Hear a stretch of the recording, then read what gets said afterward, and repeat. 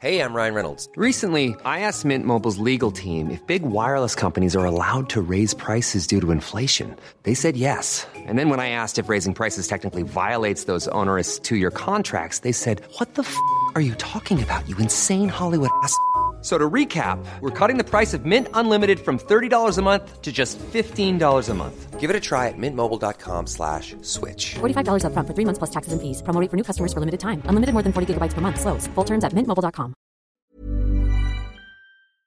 Trump Jr. got pulled away. And then I had about 5 minutes with Trump, and it was right when Bloomberg was about to enter the race, and we talked about Bloomberg for a little bit.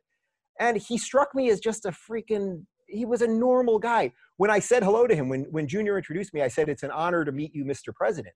And I could tell that by even saying that, if I had said, "Yo, Don, what's up?" that would have been fine too. Like, I just think, I'm not saying the guy he's the greatest man on earth. I'm not saying he's the most honest person on earth. Politics is a dirty freaking game, and he's decided to play it. It will be a fight. And there'll be a lot of death, unfortunately. It will be a fight we will win. But a lot less death. But there will be death. People should be actually kept out of the country for at least 28 days. America is not prepared.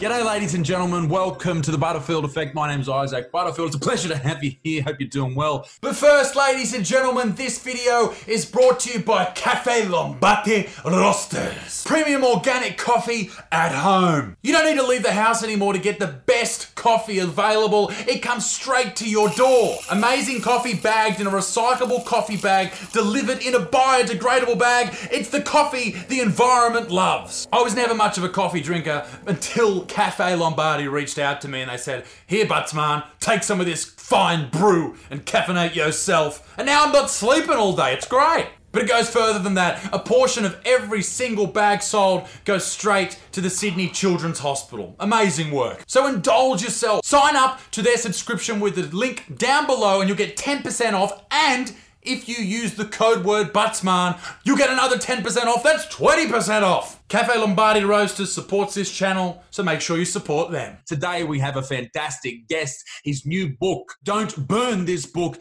is now out. Came out on Tuesday here in Australia. Very, very exciting. He's pumped about it. And his book is a call to action for the people who feel targeted by the woke, progressive people of this world. And I think that is a lot of us. People who come to this channel, people who enjoy this content, often have very similar ways of thinking. And I think a lot of people will enjoy this podcast. It was a great chat with Dave. He's a very nice dude. And I hope you enjoyed. If you did, leave it a like and make sure you subscribe as well. And check out our Clips channel. Don't forget Butterfield Effect Clips channel. If you can't digest the entire podcast in one big go, head to the Clips channel and you can get little bite-sized pieces. Very exciting stuff. Ladies and gentlemen, this is my conversation with the host of The Rubin Report, Mr. Dave Rubin. I was supposed to be in New York on a full media blitz. Now I'm doing it from home. Somehow that seems more difficult than if I was doing it on the road. I don't know why. Do you film from your house, or you got a studio down the road? What's your Yeah. This is my garage, believe it or not. Yeah, no, mate, I'm in the same boat. I'm going to blow your mind here. This is a virtual background. That's my background. There you go. Real life. Very nice. Very nice. Dave Rubin, welcome to the show. It's a absolute mammoth effort to have you here all the way. Where are you? LA? It's all happening. Goodness me. This is the biggest moment for the Butterfield Effect from the bunker here during quarantine. It's all happening, mate. Thanks for joining us. It's good to be with you. I am from the bunker here in Los Angeles. I don't know, how do the pipes even work? Like, how could this possibly be? You're in the future. It's 9 a.m. It's like 3 p.m. for me here. We're in different universes, yet somehow the internet lets us do this. And this is one of the things that I've spoken about before with quarantine. It's actually made people closer together. There's these podcasts that I've always wanted to do. And I've spoken about for some time, like one with Michaela Peterson that I'm doing in a couple of days. And something that I wanted to do because I was coming over to LA to do some stand-up over there. And I never thought these would come to fruition. You know, I had to bring a producer and a camera guy, and now I'm just doing them 2 meters away from my bedroom. It's very easy. It's actually kind of cool. You know, we're actually watching mainstream media and online media they've been going like this for a long time. I mean, we've been watching the crumbling of mainstream media, and the well-deserved crumbling, I might add, for a long time. And now we're watching the rise of the online thing. And it's like, yeah, everyone's at home. So you got a little bit more time to talk to some interesting people. And now the fact that we can do this across the world and it's pretty cheap to do and all that, it's awesome. And I love it because it also, one of the coolest things that I've experienced over the last couple of years is that it's pretty awesome to know that people in Mexico are thinking the same thing as people in Sweden, the same thing that the people in Australia are thinking, which is the same thing that the people in China are thinking. Like, there's some really cool stuff happening. And if you're a little ahead of the game and you got your head on straight, you can really take advantage of that. And that's the beautiful thing about YouTube. And it's something that I'm sure you've found and I've found as well. This ability we now have in 2020 and the years previous to collect a group of like-minded people, something that has never been able to be done before. There's always, outliers who completely disagree or fight against the thing. But with YouTube, you can have people, you can decide who you want to listen to. If they want to listen to the Rubin Report, they go out of their way to subscribe. It's not just shoved in their face. I think it's a beautiful thing to move forward into the future. Well, the question is, how long will it remain a beautiful thing? And is it being manipulated right now in ways that we don't know? I suspect it is, but your broad point is right. It's like, how cool for somebody, even if you're not a creator, but you're just somebody who wants to learn about different people, different parts of the world, and why people think this or that, or is the Australian political system better than the American system, or is that better than the Canadian system, or this or that, that you can actually now on the ground have people sharing their thoughts. And you can go ahead and find it, and hopefully the algorithm doesn't trick you too hard in the process. And that is a tricky thing too, the algorithm, the all-powerful algorithm. I mean, in the Australian world, if you're a comedian and you do YouTube, or you are a YouTuber, you are looked down upon. Is that the same thing in America as an intellectual, as someone who's just written a book that's just come out 2 days ago? Is this something that is you've seen or people look at you rather and they go, okay, this guy's just a YouTuber. Like, who cares what he has to say? It's kind of funny. It's a great question, actually, because it's a little bit of like, things change over time. So 5 years ago, if you would have said to me, you're a YouTuber, I would have thought, well, I am on YouTube, but I don't really love that because it kind of sounds like I'm making cat videos or jump cuts or whatever. I think what's happened over the last 5 years particularly is that people have found that there are some great intellects on YouTube. There are great professors. There are great scientists. There are great communicators of ideas. There are just interesting people doing interesting things that are outside of the mainstream that are YouTubers. So if by some technical definition I'm a YouTuber, then that's okay. But I would say YouTube really is just one of the destinations that people use to either search for my stuff or get it. Obviously we have a podcast also, and we put stuff up on Twitter and everywhere else and at RubinReport.com. And it's just like a part of the machine. I would say what I am more than anything else, like I'm an interviewer, I'm a comic, I say what I think, I wrote this book. YouTuber, yeah, we're doing this on YouTube, so I can't say we're not YouTubers at any level. But I think 5 years ago that felt kind of like, oh, like you're a kid.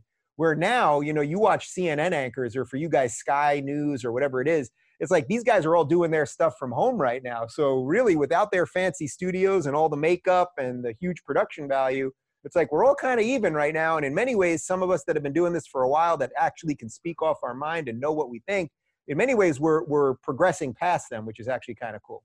And post this whole COVID situation, it will be very interesting to see how the mainstream transitions back. Will they go straight back to what they used to do? You run your journalism course, you jump through all the hoops, you kiss the right backsides, or will they run something a different type of model? Because right now, people, they decide when they sit down, they have dinner or of an evening, they think to themselves, okay, am I going to watch Netflix? Am I going to watch Amazon? Am I going to watch YouTube? Or am I going to watch normal TV or cable TV or whatever it happens to be?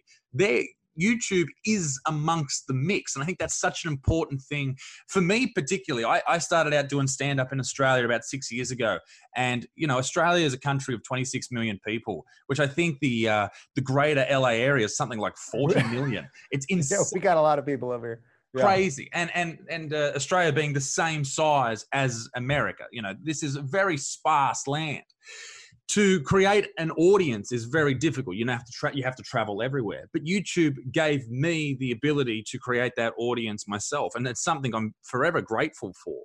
And I think it's something great for you as well. I mean, you've now written a book off the back of this audience that you've grown. People who maybe they don't hold off every word and wait for you to, like, the thing is, like, we aren't these YouTubers where people are like, okay, I can't wait for the next vlog to come out, this type of thing, young kids clicking. These are people who, they have opinions. They have thought processes, and they want to hear someone explain things or give their point of view on certain things. I'm sort of racking on the same point. I'm just stoked that YouTube is a thing because it's given me a career. Listen, for all my frustrations with YouTube, and people know I complain about the algorithm all the time and I complain about demonetization and the rest of it, the fact is they're giving us the pipes to do what we do. It doesn't mean it can't be better. It doesn't mean we shouldn't push them when they want to be pushed. It doesn't mean that there will be other competition and other products and the rest of it. But yes, the fact that this can all happen is pretty awesome. And I got to tell you, when I was in Australia with Jordan Peterson, and we did about 8 shows in Australia, and then we were going to come back to Australia, but things got a little screwy. I freaking loved the Australian audiences. You guys remind me more than any other country that we went to, even more than the UK and Canada, of the American ethos. Like, there is like a spirit of individualism in Australia, and a spirit of fun and political incorrectness. The crowds were amazing. The laughs. I mean, you know this from stand-up. You know when a crowd is just juiced and ready to go. And all of the crowds in Australia were like, they were yelling, and I do a lot of crowd work, so I was messing around with people, and they were fun. Versus you do a lot of the stuff in the rest of Europe, and they sort of treat it as a stage show. Like, you perform, we laugh, you perform, we laugh. Like, there's a contract. But Australia had much more of a sort of what I think of as like a New York stand-up feel that I really love. And one night, Jordan Peterson and I went to an open mic. We thought we were going to a burlesque show. It ended up being an open mic in Melbourne. There were like 8 people in there. You know what those open mics are like. I mean, it was just an absolute horrible. Just, yeah. And for guys like us that have lived through it, it's particularly painful, right? So Jordan's watching it as an outsider, and he can sort of appreciate the struggle and, all the weirdness. But for me, it's like, I lived that life. So it's very hard for me to watch it, as I'm sure it would be for you. And we watched, we saw a couple guys that were decent, or 1 or 2 jokes, but the whole thing was pretty painful. But what was really funny is that every single comic there recognized Jordan and then me. So they basically were just tailoring their acts in front of 8 people to Jordan Peterson. So they were basically using it as therapy sessions with Jordan. And I was like, you can't make this up. We're at a burlesque show across the world, and I got stand-up comics going up one at a time to be analyzed by the leading intellectual in the world. It's just amazing. To tour with Jordan Peterson must have been a very strange affair. Not only to see him and become his friend, but to see his rise during that time. And I've been listening to Dr. Peterson since his first time on Joe Rogan's podcast, and prior to that, when he was speaking out against the speech issues that were happening in the universities in Canada there. And I met him at Brisbane Airport, and I was in the lounge there, and I saw him. And I'm someone who grew up around professional sport. My father played, and I met a lot of famous people through that who were famous in Australia. So I'm pretty good with not freaking out and going full, just mad fangirl. And I saw Jordan Peterson, and I freaked out. I didn't know what to say to him. I just said, thank you, and then smiled politely, and then just panicked the entire time. I walked away. I nearly spewed. It was horrible. But he seems like a very nice guy. I saw a lot of versions of that, so don't feel bad. I mean, I saw tons. We traveled. We did about 120 stops in about 20 countries in a year. So it was pretty intense. The last shows that we did together were the Australia shows. He ended up going to New Zealand and a few more, but I had some commitments back here in the States. But the absolute last show we did was the Sydney Opera House, which was just incredible. It was a matinee show, the only matinee show we did the entire tour. It was a beautiful day in Sydney. You know what the pier there is like.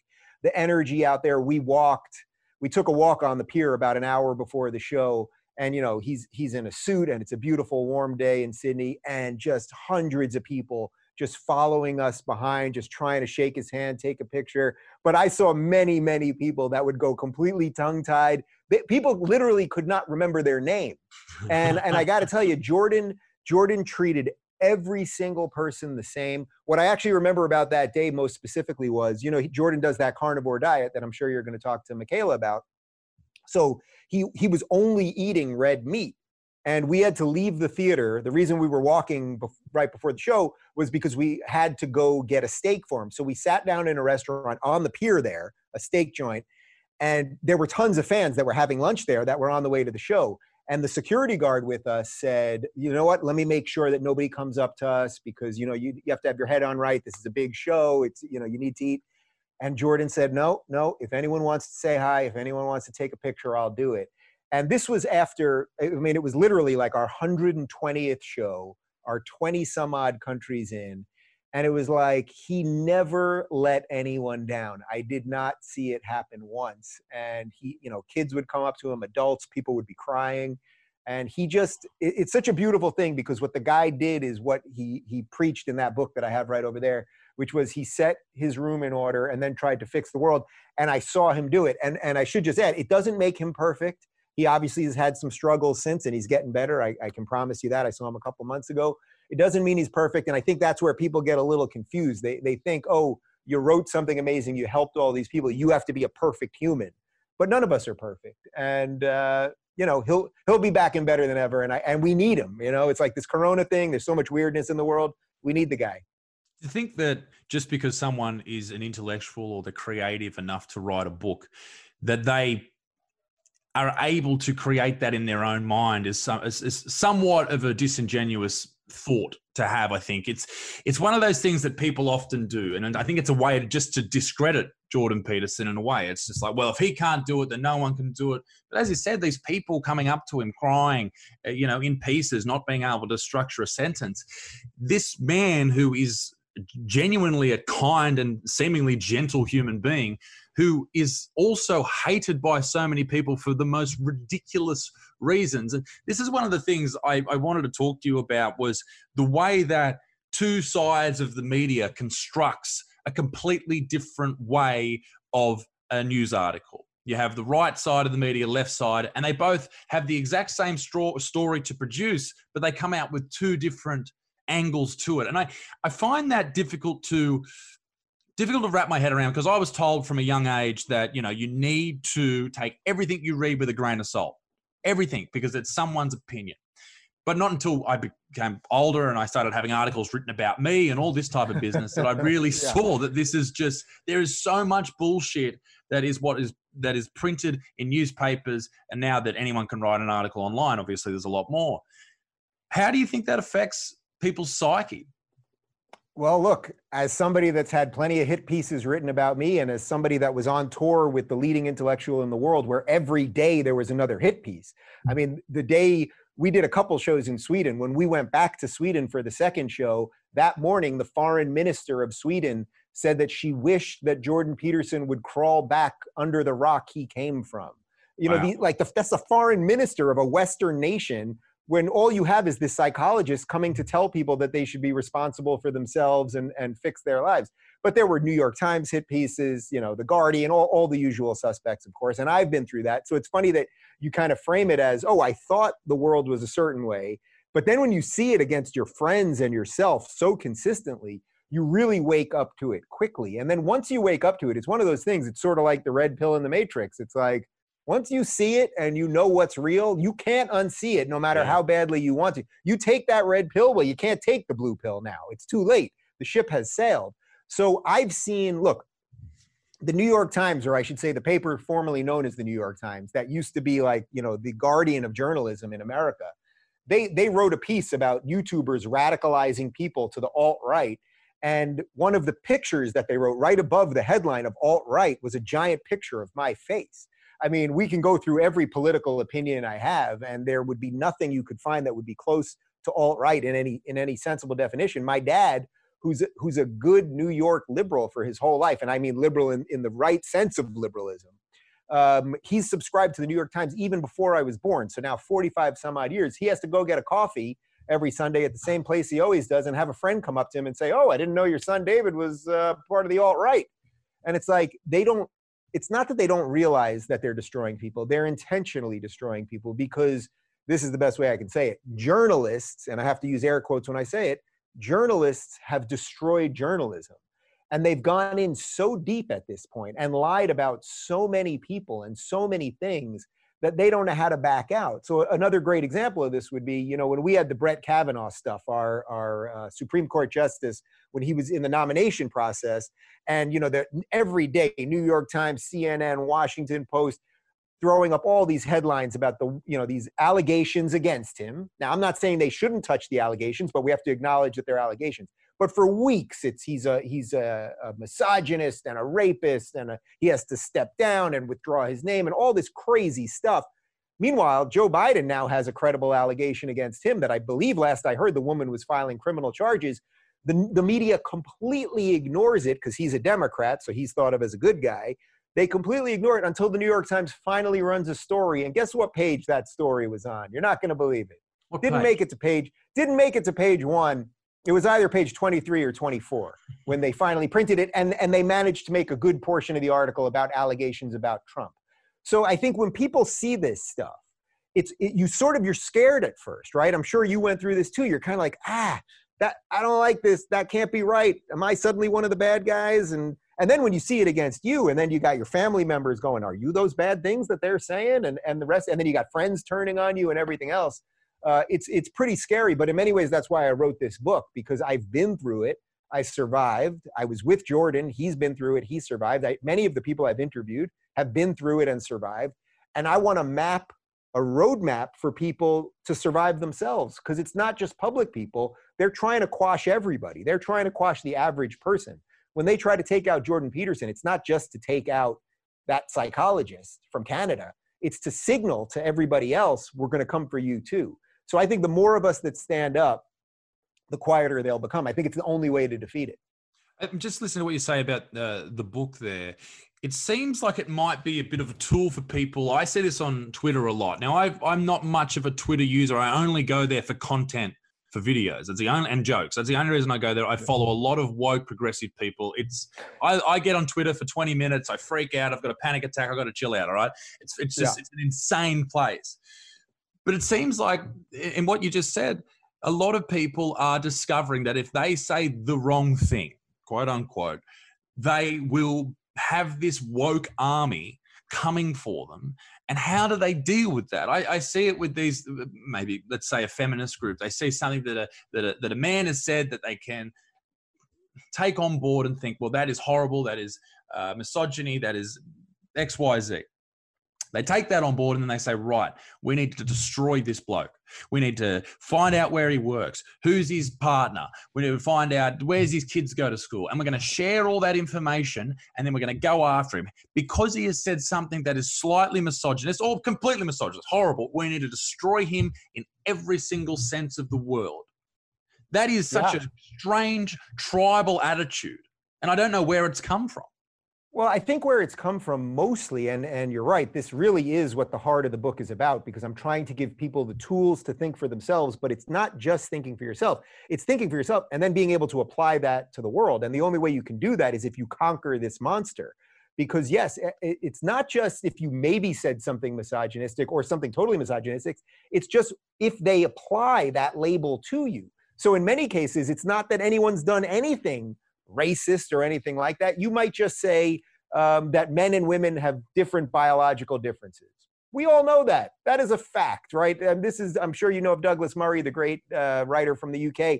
He always says it's like we're suddenly debating things that we've known to be true. Now they're all up for debate. That's not a good sign for society. And my other the other line that I love from him, he always says, when the barbarians are at the gate, we're going to be debating what gender pronoun to call them. And I think that's sort of where we're at right now. Instead of dealing with the actual issues of the day, let's really talk about the important things of society. Instead, we're debating about gender pronouns, and we're debating about all of these things that we've settled already. And when I say settled, I mean from a Western perspective, but particularly from an American perspective. If you live in America, you're a citizen of America, you are free. That's the only privilege there is. You are privileged because you grew up in the freest freaking place ever. It does not mean it's perfect. There's no such thing as perfection, by the way. I think that's one of the flaws of the left. They think that they can create a perfect system. And we can't create a perfect system because we are not perfect. So they're debating things that have long been settled, and they do it in an oddly religious manner. So it's very weird for me because, as you know, I was a lefty. My whole life I was a lefty. I thought I was a good lefty. And then I started seeing some weird things, and it was like, guys, how is it that everyone we disagree with is a racist and a bigot and a Islamophobe and all of these things? Like, that just doesn't add up. And the second I started just asking those questions, as a lifelong lefty, the hate that I was getting was unfreaking believable. And then the odd thing, and I think you've probably been through a version of this, and I've met a couple, I've done a couple podcasts with some Australians, and I've met some Australian comics that are sort of seeing their own version of this. Suddenly, you're thought of as a good lefty. You kind of wake up, you think about things a little bit differently, and then all these people on the right that you thought were the bad guys, they're like, hey, I'm over here. You want to chat? Let's chat. Let's agree to disagree. Let's have a beer. Let's go out. Let's shoot the shit. It's all good. And that is a very shocking thing for people, because I think our factory settings are sort of taught to us like, oh, Democrats good, Republicans bad, lefties care about poor people, Republicans or people on the right care about money, you know, Democrats are for peace, Republicans are for war. These are all just like 2D, very childish arguments, but it takes a lot to get out of that and be able to say, no, I'm not a misogynist. I'm just laying out some basic truth here. But you got to have the balls to do it. I think the tribalism aspect of all of that is so fierce right now. I mean, the political spectrum has moved as well. As far as if you are if you are seen on the left, if you are in that side of politics, you need to be hardcore. There is not people are not woke enough. That is the issue here. And then if you're on the right, it's just like, hey, we're moderate, do whatever you want. You know, if you're gay, you're straight, cool. If you're black, white, wonderful. And that's how it's moved. There's a truly fundamental reason for that I write about in the book that I really want people to understand, because I think people see exactly what you just said there, but they can't quite figure out why that is. And it makes sense. There is a reason for it. So if you're on the right, let's say you're a conservative, and I know these terms are a little bit different for Australians than they are for Americans, but I think most people will kind of get what we're saying. If you're a conservative or a libertarian or a classical liberal, basically a limited government guy, you believe in individual rights, meaning that you believe that if you're an Australian citizen or you're an American citizen, you deserve the exact same rights. It doesn't matter what color you are. It doesn't matter what gender you are. It doesn't matter what sexuality you are, the rest of it. That's the underlying principle. And to add a little more from an American perspective, if on the right, people believe that the Constitution is our founding document, that is a good document that has freed people. So there's a unifying principle. Now, it doesn't mean that they all behave the same way or think all the same things or any of that. I'm far more libertarian, let's say, than most conservatives. So like on an easy one, like I'm for legalizing weed, most conservatives aren't. That would be a very easy one. Now on the left, they don't really have a unifying principle. The left, broadly speaking, they believe in government. So the government should do a lot. And then to get to your point where they're always outdoing each other to be more woke, it's like, oh, well, I believe in government. I think government's good. So no, I believe in more government. I believe in more government. And that's why they always spin out of control. So an easy example would be like $15 minimum wage is a debate here in the United States. Now, me, from a liberty perspective, I don't think the government has any right, certainly the federal government, to tell me as a small businessman, which I am, to how much I should pay my employees. Now, I pay all my guys extremely well, and they work hard for me, and I pay for all their health insurance, and I'm happy to do it. But I don't think the government has a right to tell me what to do. Now, on the left, you get Bernie Sanders, and Bernie goes $15 minimum wage. Now, Bernie's never run a business. He has no idea about how that actually works and how that'll drive up prices. And, you know, we've got automation right now, and if you're going to tell McDonald's that they have to hire people at $15, they're going to replace them with iPads and all the problems with that. But then what happens is someone else will come along. In this case, there's a congresswoman here named Rashida Tlaib, who's another progressive. And she says, no, not 15, 20. And it's like, well, I guess, yeah, why not? Because you made up a number. Now you just made up a higher number. Why not? I guess you're a better person. So because they don't have an underlying principle that's related to individual rights or true freedom or liberty, they just have, oh, I kind of feel like we should do this stuff. From that mindset, it exists. That's it. Yeah. That's a positive mindset to have, is like, hey, people should be paid that. Agreed. Absolutely. They should be paid more money so they can live and have better lives. But where does that money come from? Well, that's the thing. They often, what I always say about Bernie Sanders, or just generally these people, is they say things that sound good if you're just thinking about it at one level. So most of it sounds good. Healthcare for everybody, free college for everybody. Like that kind of sounds nice, right? But then when you think about it, that there's no such thing as really free anything. Where are we going to take this money? You know, why should we be allowed to take money from some and give it to others? What is ever enough?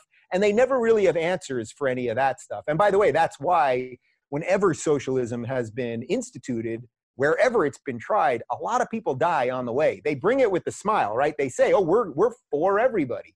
Hitler, I mean, the Nazis were the National Socialists. The idea was we're going to make a better society for everybody. But what do you got to do in the process of that? You got to kill a lot of people. And I always compare it to Thanos from the Avengers movies. Thanos saw a universe that had finite resources. And he thought he was a good guy. He said, I'm going to wipe out half the universe so that we can survive. But wiping out half the universe is a pretty bad thing. And that's unfortunately what the socialist ideology leads to. So I don't think Bernie Sanders in and of himself or Jeremy Corbyn, although I do think he's a worse person, I don't think these people want to wipe out half of the universe or half of Earth. But I think their ideas are so flawed that it starts spreading the seeds for regular people to do some pretty terrible things. And that's one of the attitudes that I see quite a bit with this debate in Australia, and it happened after a young lady was unfortunately murdered and raped. And this attitude of you shouldn't have to worry about people attacking you in public in a dark spot, and I agree with that. It's very much the similar sort of attitude of, hey, minimum wage should be $15 so people can live their best life. But unfortunately, you do have to worry about people doing horrible things. You do have to be concerned about crazy people because they exist. We are not in this utopia that this progressive mindset calls for. And there will never be this, we will never reach that utopia. They'll never be happy enough. And I think that's just a strange world to be in, where you are constantly trying to find something and build something that inevitably will fail.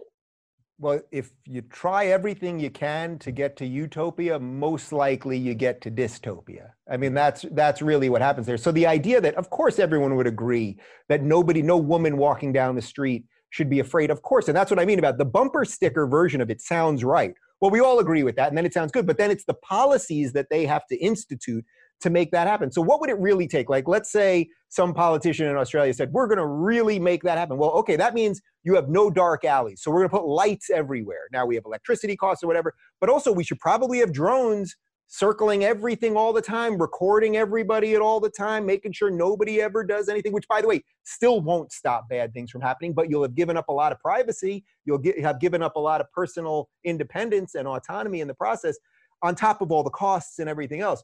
So that really is the tough part for, I think, those of us who are just basically good people who want other people to live how they want to live. We have a harder job to sell something that's real. If I was just selling snake oil, I would just use the Bernie bumper stickers.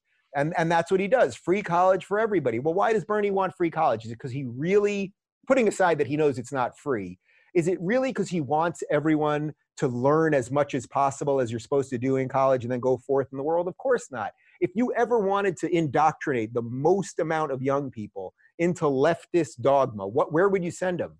You'd send them to universities where 90% of the professors are leftists. So he's not dumb, but you have to look below the layer.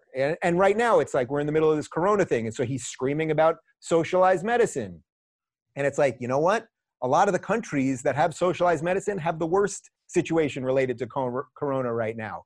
But you have to think that through. So we have to get over the bumper sticker stuff. And that makes our job, I think, a little bit harder, but probably a little more rewarding too, because it really makes you think about why you think things. Yeah, absolutely. And you mentioned universities there. Now, one of the videos that you were very well known for, I think 2 years ago, was dealing with the worst hour and 10 minutes of anyone's life ever. and as someone coincidentally, that was the day I started drinking. Yeah, as someone who performs on stage, I mean, I've had shit shows. I performed stand up on a bus. I've had tough crowds. But this university, there was protesters chanting Black Lives Matters for about 3 or 4 minutes, just that word, just the same phrase over and over again. Another lady really almost got you, was shaking a jar. That was good. Oh, the jar. Yeah, the jar was fantastic. I mean, these hecklers the entire time, what was that show like? Well, not a show, that speech, that talk like for you? How did you deal with those hecklers? And what was your mindset after that? So there's a couple interesting things that go into that you don't see or you don't know if you just watch the video. So first off, it was University of New Hampshire. So if people want to see the video, they can just search Dave Rubin, University of New Hampshire. Now, what happened was there were supposed to be about 300 students that were attending the event, and it was ticketed and it was sold out, and 300 students were supposed to be there. Then the protesters start posting on Facebook that, this white Nazi or God knows what they're saying about me, just the endless nonsense that they say about anybody is coming to campus and we have to protest. So then the university says, we can't even secure a room. This is too much of a security threat. So they decide to move the event from a 300-person room to a hockey rink off campus. So when you see that video, I have 300 people in front of me, and I'm standing behind 6,000 empty seats. So just, as a performer, it's like you want a packed freaking room, right? But instead, a tight room. Yeah, you want them on top of you, and which is actually why the Sydney Opera House was so freaking amazing, because I didn't realize it was a theater in the round. So when you get laughs, and you're used to getting laughs this way, which is awesome. You tell a joke, the laughs come at you, but now you got laughs coming this way. You got laughs hitting you from behind. It was amazing. But so first off, the university already failed before the event began, because by saying we can't even secure a room on our own campus, they've already conceded. They've already said to the protesters, you win. No matter what happens here, you win, because we're not going to host this thing on our campus. So that was one thing. Then as the momentum started picking up, like an hour before, hundreds of other kids that wanted to get in to support me or hear what I was going to talk about, they wouldn't let them in, but they let in all these other protesters. And you're right, they come with noisemakers, and they set their phones so that every few minutes they could chant mindlessly and all this stuff. And I used every sort of trick I had in the book, and trick that I've learned from stand-up and crowd work. And there's a moment where these two kids right up front, they just start chanting. I don't even remember what they were chanting. Maybe it was Black Lives Matter. But I walk right up to them, and I'm 5-6 feet away from them, and I'm trying to look them in the eye, and I'm going, guys, instead of chanting these slogans at me, is there anything I said up here that offended you? Is there anything that you think I believe that maybe I don't? Let's talk it out. And they wouldn't even look at me. I mean, they literally would not look at me, because they don't want to see you as a human. The most interesting part of this whole thing, though, was there's a moment where they're screaming that I'm a transphobe. And a woman in the audience says that she's trans and I hate trans people and I'm a Nazi and all of this insane stuff. And for the record, I grew up with Holocaust survivors in my family. So this is not something that I take lightly. But this woman's screaming at me, and instead of screaming at her, I treat her with complete respect. I tell her, look, as a trans person, I want you to be treated equally under the law. I hope you have people that love you. I hope you're happy in life and have purpose. I mean, I said everything that I would say to anyone else. I said the one thing, though, is that I don't want the government being allowed to tell me what pronouns I can use to refer to you. But if in my daily life, if I meet a trans person, or if I, sometimes you would meet a trans person but not even know, but I would use whatever pronoun I felt was appropriate. If someone treats me respectfully, I'll treat them respectfully. I didn't want the government to compel speech, which, by the way, is the issue, as you know, that put Jordan Peterson on the map in Canada. Anyway, she heard me say that, and she's still yelling I'm a Nazi and a bigot and the rest of it. I didn't know this till weeks later. It turned out that woman, that trans woman, she was a gender studies professor at the university. Wow. Think how deeply twisted that is. You are allowing professors at universities to come to silence invited speakers to those universities. A normal university, look, I have nothing against this woman, but a normal university in a functioning society would reprimand her or suspend her or whatever it is. And I'm not trying to instigate anything on her, 2 years later or whatever it is. But they did nothing. And of course they did nothing, because they don't want to be held, because the administrators are cowards too. They're afraid, now they go after the trans professor, they'll be called trans. Next thing you know, they've got 100 students in their office and they don't have a job anymore. So every time we give an inch to this monster, we actually sort of sign our own death warrant. But I've been through plenty of those, and that's where the stand-up chops, they come in. But there's one really funny moment that I'm sure you saw where, I'm just trying to calm these kids down and they're all screaming. And finally, I walk up to the two of them, and I'm like, would you guys just shut the fuck up? Guys, seriously, shut the fuck up. Shut the fuck up. It's pathetic. You're pathetic human beings. That's how I said it, completely sarcastically. People are laughing. But then, of course, in the school paper the next day, what do? Dave Rubin walked up to some of the protesters and told them to shut the fuck up.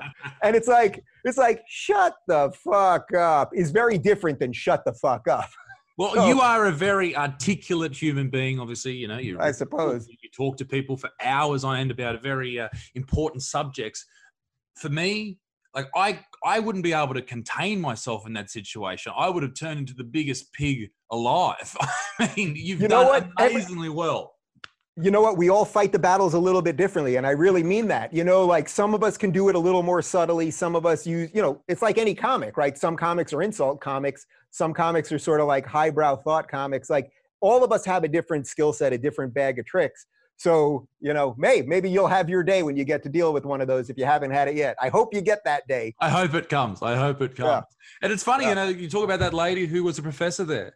The attitude that there is no debate to be had is such a strange concept for me. For someone who, you know, I go to a party or I'm meeting someone for the first time, maybe we have a difference of ideas, we talk about it.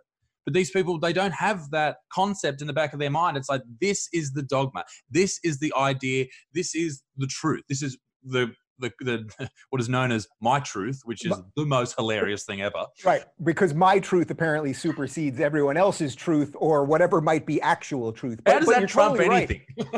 Yeah, exactly. Well, but the thing is that they want you, see, that's the thing. These are generally people on the left are sort of very anti-religion, a lot of atheists, a lot of nihilists in a way, all of that stuff. And yet they act very religiously. You're right, because they act like they're always mocking religious people. And I have found, you know, I spoke at Liberty University. That's the largest evangelical college in the United States. I went up there. They know that I'm married to a man. That's not something that they're thrilled with. They know that I'm pro-choice. That's even worse to most evangelicals than being gay married or being gay. And I have several other positions that they're not thrilled with. 14,000 people. It was the biggest audience I've ever spoken in front of. And they were thrilled that I was there. I got a standing ovation. I walked around campus. People came up to me, hugging me, shaking my hands, and it was great. Those are supposed to be the bad religious people, and they're just simply not. And then you get these sort of hyper secular people, and they act like the caricature of religious people. And that's a really interesting concept to me.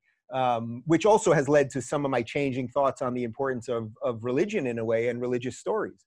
That has been my position on it for some time. With less people, and I'm not a religious person, but less people being religious, they need to find something that they can really put their teeth into. And whether that is this woke version of liberalism, whether it's a far right ideology, whether you're in the KKK, whatever, you need something in your life to grip onto, something to think about, something to, you know, I find that people who don't have something to belong to are often the most anxious, the most depressed, and then they can find like the born-again Christian sort of idea. They are struggling in their life for whatever reason, whether it's drugs or alcohol, whatever.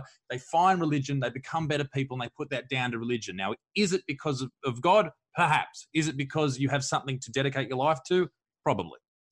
Yeah, I see. It's so interesting to me because the way you started that was, I'm not religious myself. And I feel the same way about that. I am not religious in any sort of traditional religious sense. I do believe in tradition. I do believe that there is value in finding community around religion and all that. That doesn't mean religions haven't done bad things. But this is very much, and I write about this in the chapter about Jordan, chapter 9, about finding a mentor. Jordan really did move me on this, the importance of sort of biblical stories to sort of undergird the truth.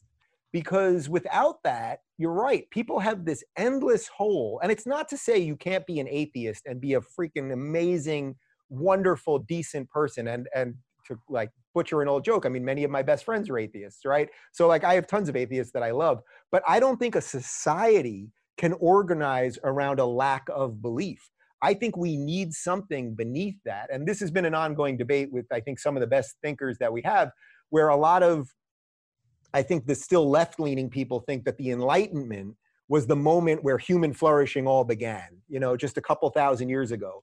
There's a couple hundred years ago, sorry, that suddenly it was all sort of terrible. It led us to the 1700s, and then boom, all these great ideas happened.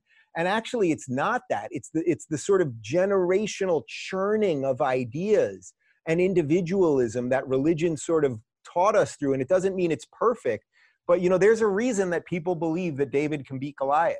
You know, why do I attack YouTube? Well, maybe Dave can beat Google. There's a reason we believe the little guy can do it. And these are stories that we're taught in that way. That's a very odd position for me to take as someone that's not particularly religious. I sense you're probably in the same bucket. Yeah, well, it is the story passed down through generations. And I guess that's what the Bible is in many respects. It's a way to tell people, and, you know, we have it here in Australia with the Australian Aborigines. They have a very vocal way of telling their stories about the dream time. And they tell stories about, you know, this is how this happened to this particular person, and then this occurred. It's an example to people of how something happened, or why something happened, or why you shouldn't do it. And my position on religion has always been, it was put in place to control people and to tell people how to do things or explain things through, fear of God, all that type of stuff.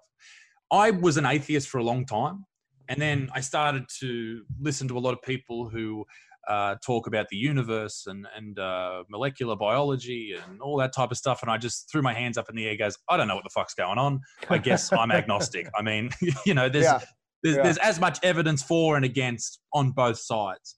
But the tribalism, the religion of people, it is a strange time. But what I have seen recently, and I don't know if you've seen this as well in the States, people, since Corona has become such a big issue, I don't see as many people worrying about gender studies. I don't see as many people worrying about feminism. It seems like because we now have an actual thing to be worried about, that whole the whole idea of, okay, when people don't have anything to worry about, they make things up.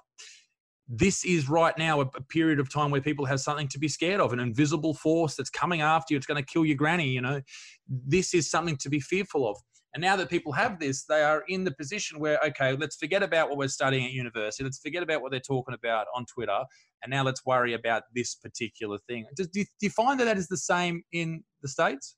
Yeah, it is. And I'm actually thrilled about that. I've sent out a couple tweets on this, that suddenly the gender pronoun stuff and the social justice people and screaming about bathrooms and the rest of it, it feels pretty freaking irrelevant right now. And, you know, whether it's a guy or a girl or a black person or a white person or a straight person or a gay person that finds the cure for coronavirus is irrelevant. And if you think it's relevant, it's very obvious that you're making the mistake. Like, are you not going to take the cure because it was found by a straight white man? So I do sense that because the shit has hit the fan right now and we are trapped in our homes, we're reevaluating our lives. We're thinking, do I want to live in a big city? Am I trapped in a house with someone I like or love? Did I make some mistakes? What kind of job do I want? Did I live a good life? What if society never returns to the good old days? I think there are so many people reevaluating the whole freaking thing, which, by the way, mainstream media completely ignores. I mean, they keep us caught in the political fight of the day. But yes, I think the overt sort of narcissism that the left has pushed on all of us about their pet issues that aren't really issues, I think is being pushed aside. And I think there's even something better than that happening, which is that right now, certainly from an American perspective, there are a lot of things that I wrote about in this book. And I finished this book in July, and the publishing process just takes a long time to get out there. I finished this in July. We edited it in the fall. So I haven't touched this thing basically since Thanksgiving, November. And here we are now in April.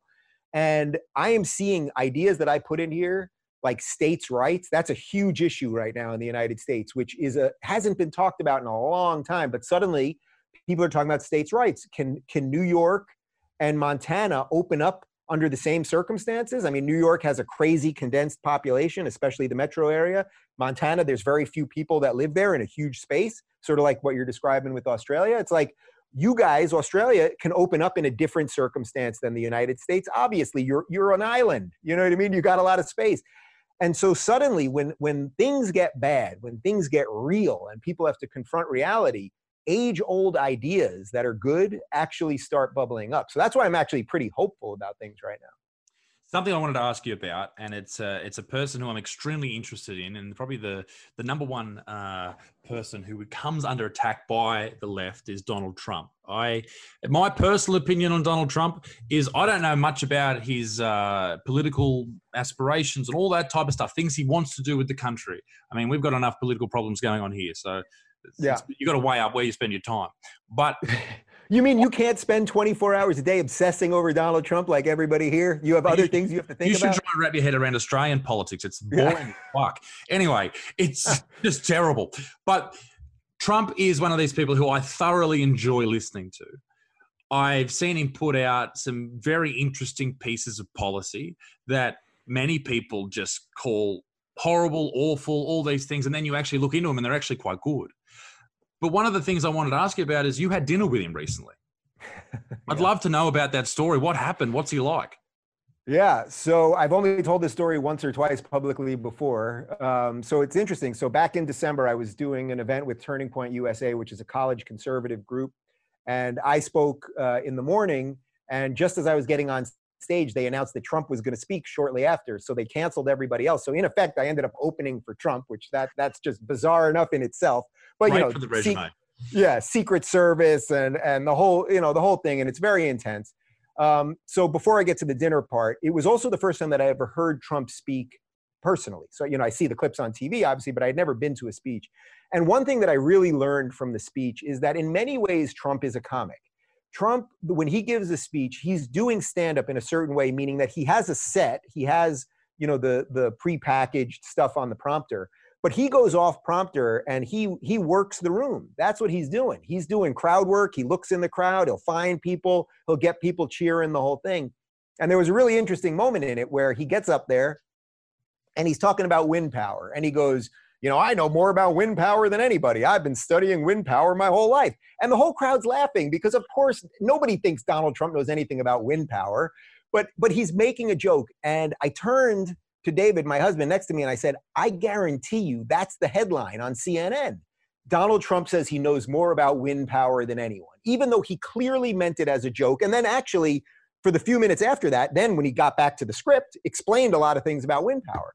Of course, the headlines, I don't remember if it was CNN exactly, but the headlines after, Donald Trump says he knows more about wind power than anybody. And it's like, man, you idiots fall for it every time. Anyway, later that night, we bumped into Trump Jr. there and his girlfriend, Kimberly Guilfoyle, and I've become friendly with Jr. and I've had him on the show. And he said, hey, would you guys like to join us at Mar-a-Lago tonight for dinner? And Mar-a-Lago is Trump's country club down in West Palm Beach. I said, yeah, we would like to do that. So we head on over, and Mar-a-Lago is kind of like, try to picture Trump in a building, like in building form. It looks like his hair, sort of. It's sprayed and it's golden and it's kind of over the top and the whole thing. We walk in there, security's moving us in. There's an initial dining room, like the main dining room, probably about 60 people or so. And I see Candace Owens there and a couple other people I know. And then they move us into the smaller dining room, and we have a four-top for the four of us, and we have dinner. And sitting literally at the table right next to us is Trump and the First Lady Melania, and Rudy Giuliani's there, and there's a couple other people. And by the way, this is like 2 or 3 days after impeachment was announced. And everybody on television is announced, Trump, the walls are closing in. He's a paranoid lunatic. He's losing his mind. All of these crazy headlines. The guy's sitting there. I was looking at him. He has no tie on. He's sitting there having a ball. He's laughing. He's chatting with people. Like, I didn't see any walls closing in. Anyway, we have a nice dinner. And at the end, Junior says to me, hey, you want to say hi to my dad? I said, yes, I would like to say hi to the president. So we walk up to him, and Don Jr. says, hey, Dad, this is Dave Rubin. He's got a great podcast. And Trump looks up at me, and he's like, I kind of recognize you. I recognize you. And I said, oh, well, I'm on Tucker Carlson a lot. And he said, oh, that must be it. And then he turns to David, my husband, and he says, and who are you? And David goes, well, I'm his husband. And Trump goes like this. He slaps his hands on the table. He goes, husband, that is just great. That is great. Honey, Melania, honey, could you believe it? These two guys are married. And then he looks at us and he goes, you know what your problem is? You guys are too good looking. That's your problem. and then he goes, I want you to know one thing, guys. I don't give a shit. And I don't think anyone's given a shit for 20 years.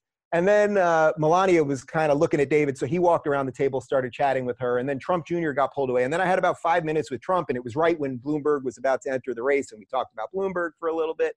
And he struck me as just he was a normal guy. When I said hello to him, when Junior introduced me, I said, "It's an honor to meet you, Mr. President." And I could tell that by even saying that, if I had said, "Yo, Don, what's up?" that would have been fine too. Like, I just think, I'm not saying the guy he's the greatest man on earth. I'm not saying he's the most honest person on earth. Politics is a dirty freaking game, and he's decided to play it. And I think your basic premise is right there, that the policies have been pretty good, and he's fighting a freaking monster. You know, it's like everyone thought the Republicans tried it the other way. They tried it with McCain. They tried it with Romney. You know, guys that are sort of more moderate, let's say, and decent. And those guys lost. So Trump was just like, all right, I'll do the dirty work. And that's what he's doing. It's interesting. But the idea that he's a homophobe or something like that is just... that's what I was going to say. It's interesting that he has to come out and say, hey, listen, I know you probably think in the back of your mind that I disagree with your lifestyle and the choice of your partner and this type of stuff. But really, I don't give a shit. You do you, baby. Whatever you want to do, go for it. That really, even the way he said it, like, try to picture, you know, like, we can hear him saying a lot of stuff, but the way he said shit, like, I don't give a shit. Yeah. Like, even that was like, I think he really meant it, which, by the way, it doesn't mean that he loves gay people. I don't think he has to love gay people. All anyone should want is equality. And let's not forget, this is the first president in the history of the United States to go into his first term basically pro-gay marriage. Barack Obama was against gay marriage his first term.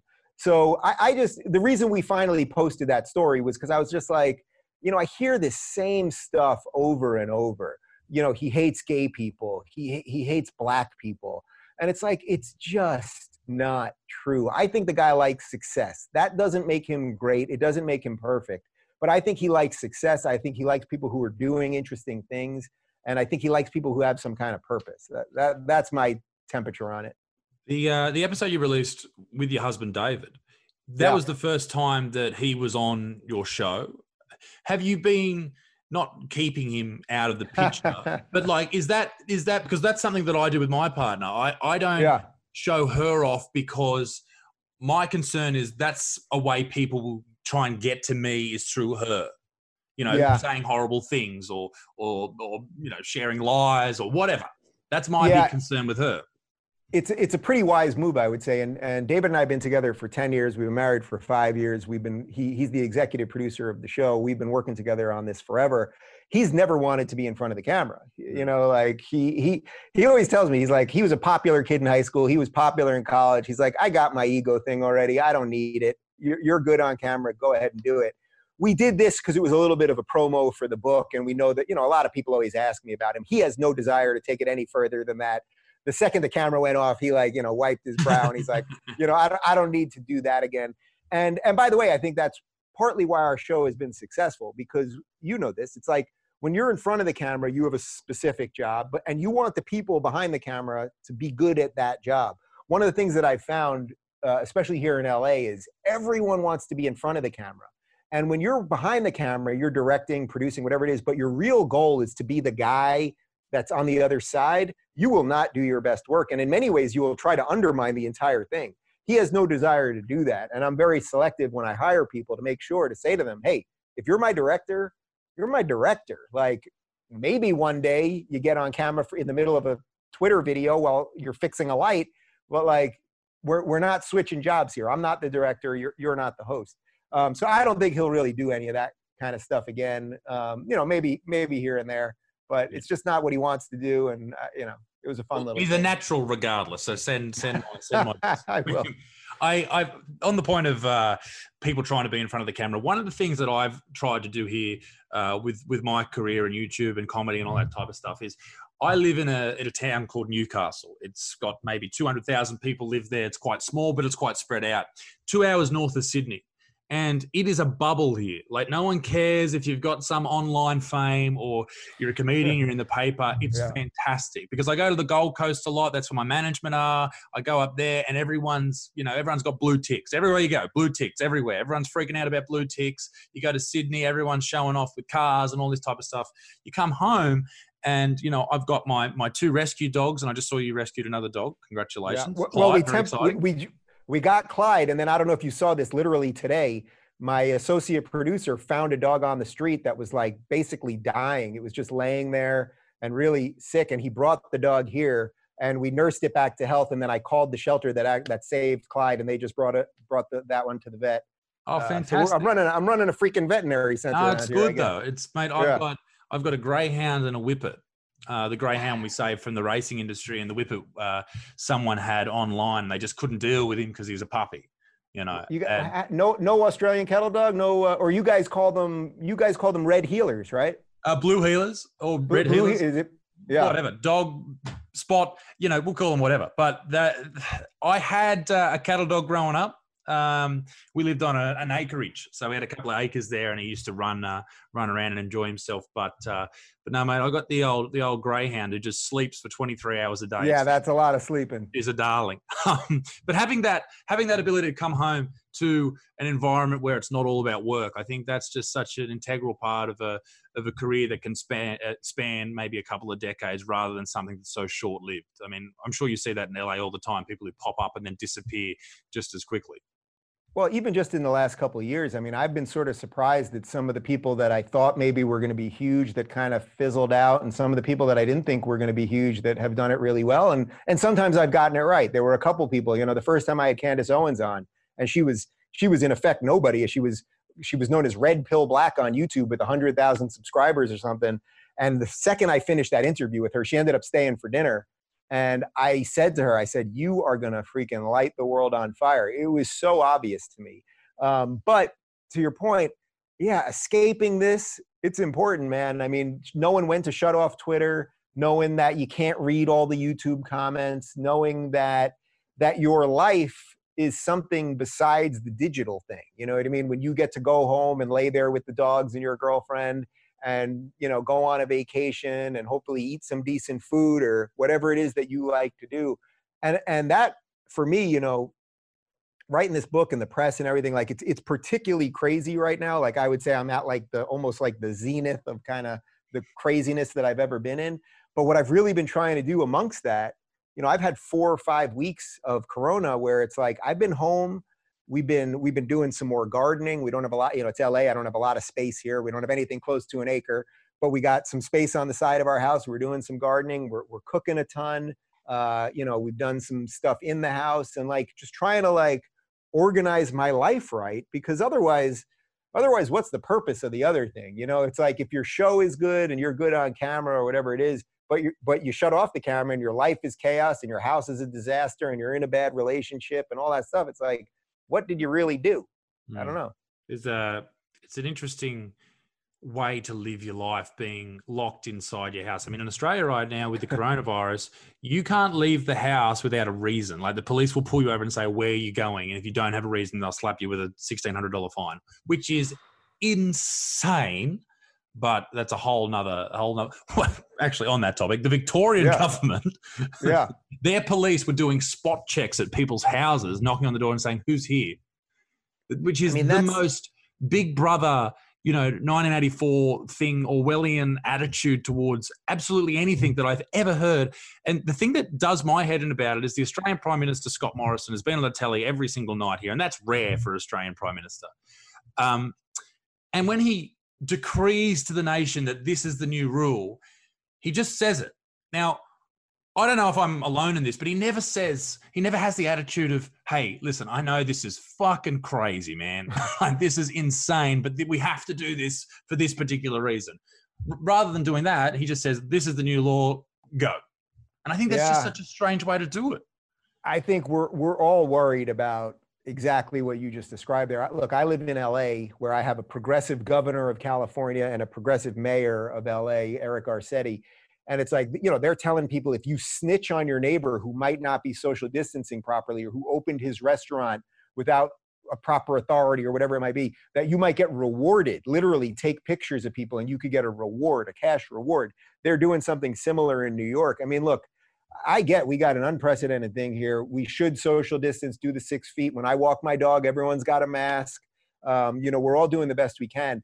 But you're right, that creeping thing where suddenly it's like, all right, we've been doing this for 6 weeks. Now it's going to be 2 months. And then you kind of forget what the old world was like. You know, you kind of forget. You know, I used to just go out to pick up some food for lunch and then come home. That was pretty great. But you kind of forget that that ever existed. And that's what I'm worried about because, you know, you live in Australia, you live in the United States, Canada, UK, we've all had it pretty freaking good. You know, we can complain and we can watch the social justice warriors spin their heads about how terrible everything's, but we've had it pretty good. It's the best time ever to be alive. Right. Of course, there is less poverty worldwide. There is less infanticide. There's less children going hungry. There's more green on earth than ever before. I mean, there's all these great things. Poor people now are like kings of the poor, you know, from 100 years ago. We've done so much good. And again, not perfect, but we've done so much good. We've progressed in so many of the right ways that I'm a little afraid we've sort of grown fat on that goodness, where now it's like, you know, I wonder, you know, with the founders, if the government was suddenly telling the founders, you got to stay at home all the time forever and watch the economy tank. And, you know, do you even trust your governmental leaders? I don't know. I wonder what they would do. But I do think at some point we will get to a breaking point. And the uncomfortable part about this is all of us are going to have some discussion at some point, and we should be having it now. At some point, the countries have to reopen again.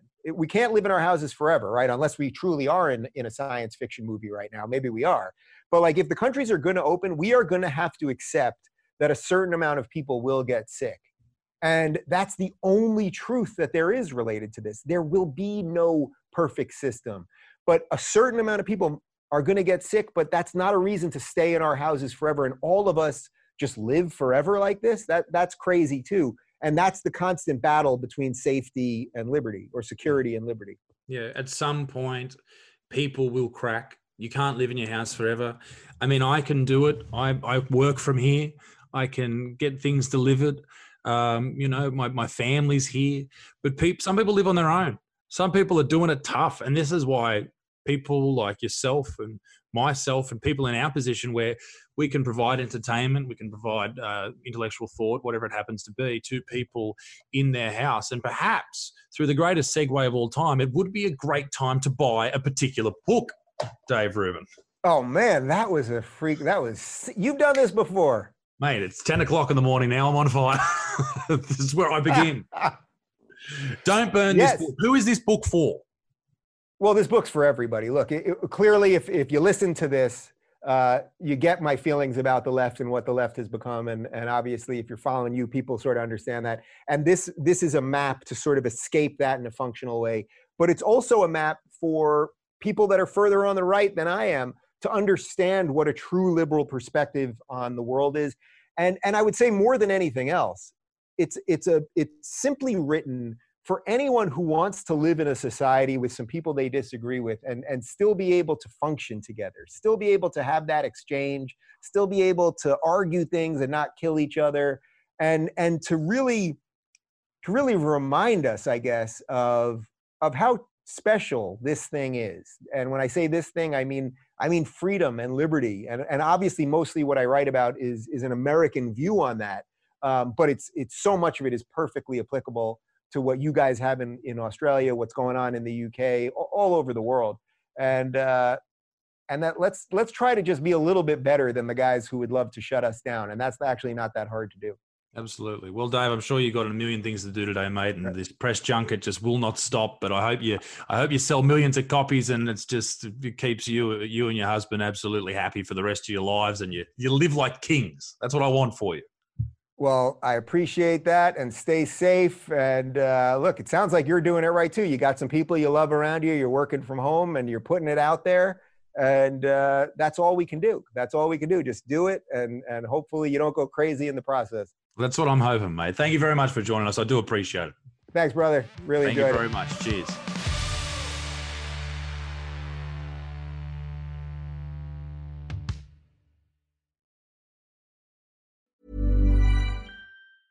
Want to get a chiseled look in the jawline? Sculpt and shape your jawline with added volume from Juvederm Volux XC. Juvederm Volux XC is an injectable gel specifically designed to be robust enough to improve moderate to severe loss of jawline definition. And it is the first and only hyaluronic acid filler approved for the jawline. Add volume to your jawline for a chiseled look with Juvederm Volux XC. For important safety information and to find a licensed specialist, visit Juvederm.com. That's Juvederm.com. Not for people with severe allergic reactions, allergies to lidocaine, or the proteins used in Juvederm. Common side effects include injection site redness, swelling, pain, tenderness, firmness, lumps, bumps, bruising, discoloration, or itching. There's a risk of unintentional injection into a blood vessel, which can cause vision abnormalities, blindness, stroke, temporary scabs, or scarring. Talk to a licensed specialist to find out if it's right for you. Visit Juvederm.com. That's Juvederm.com.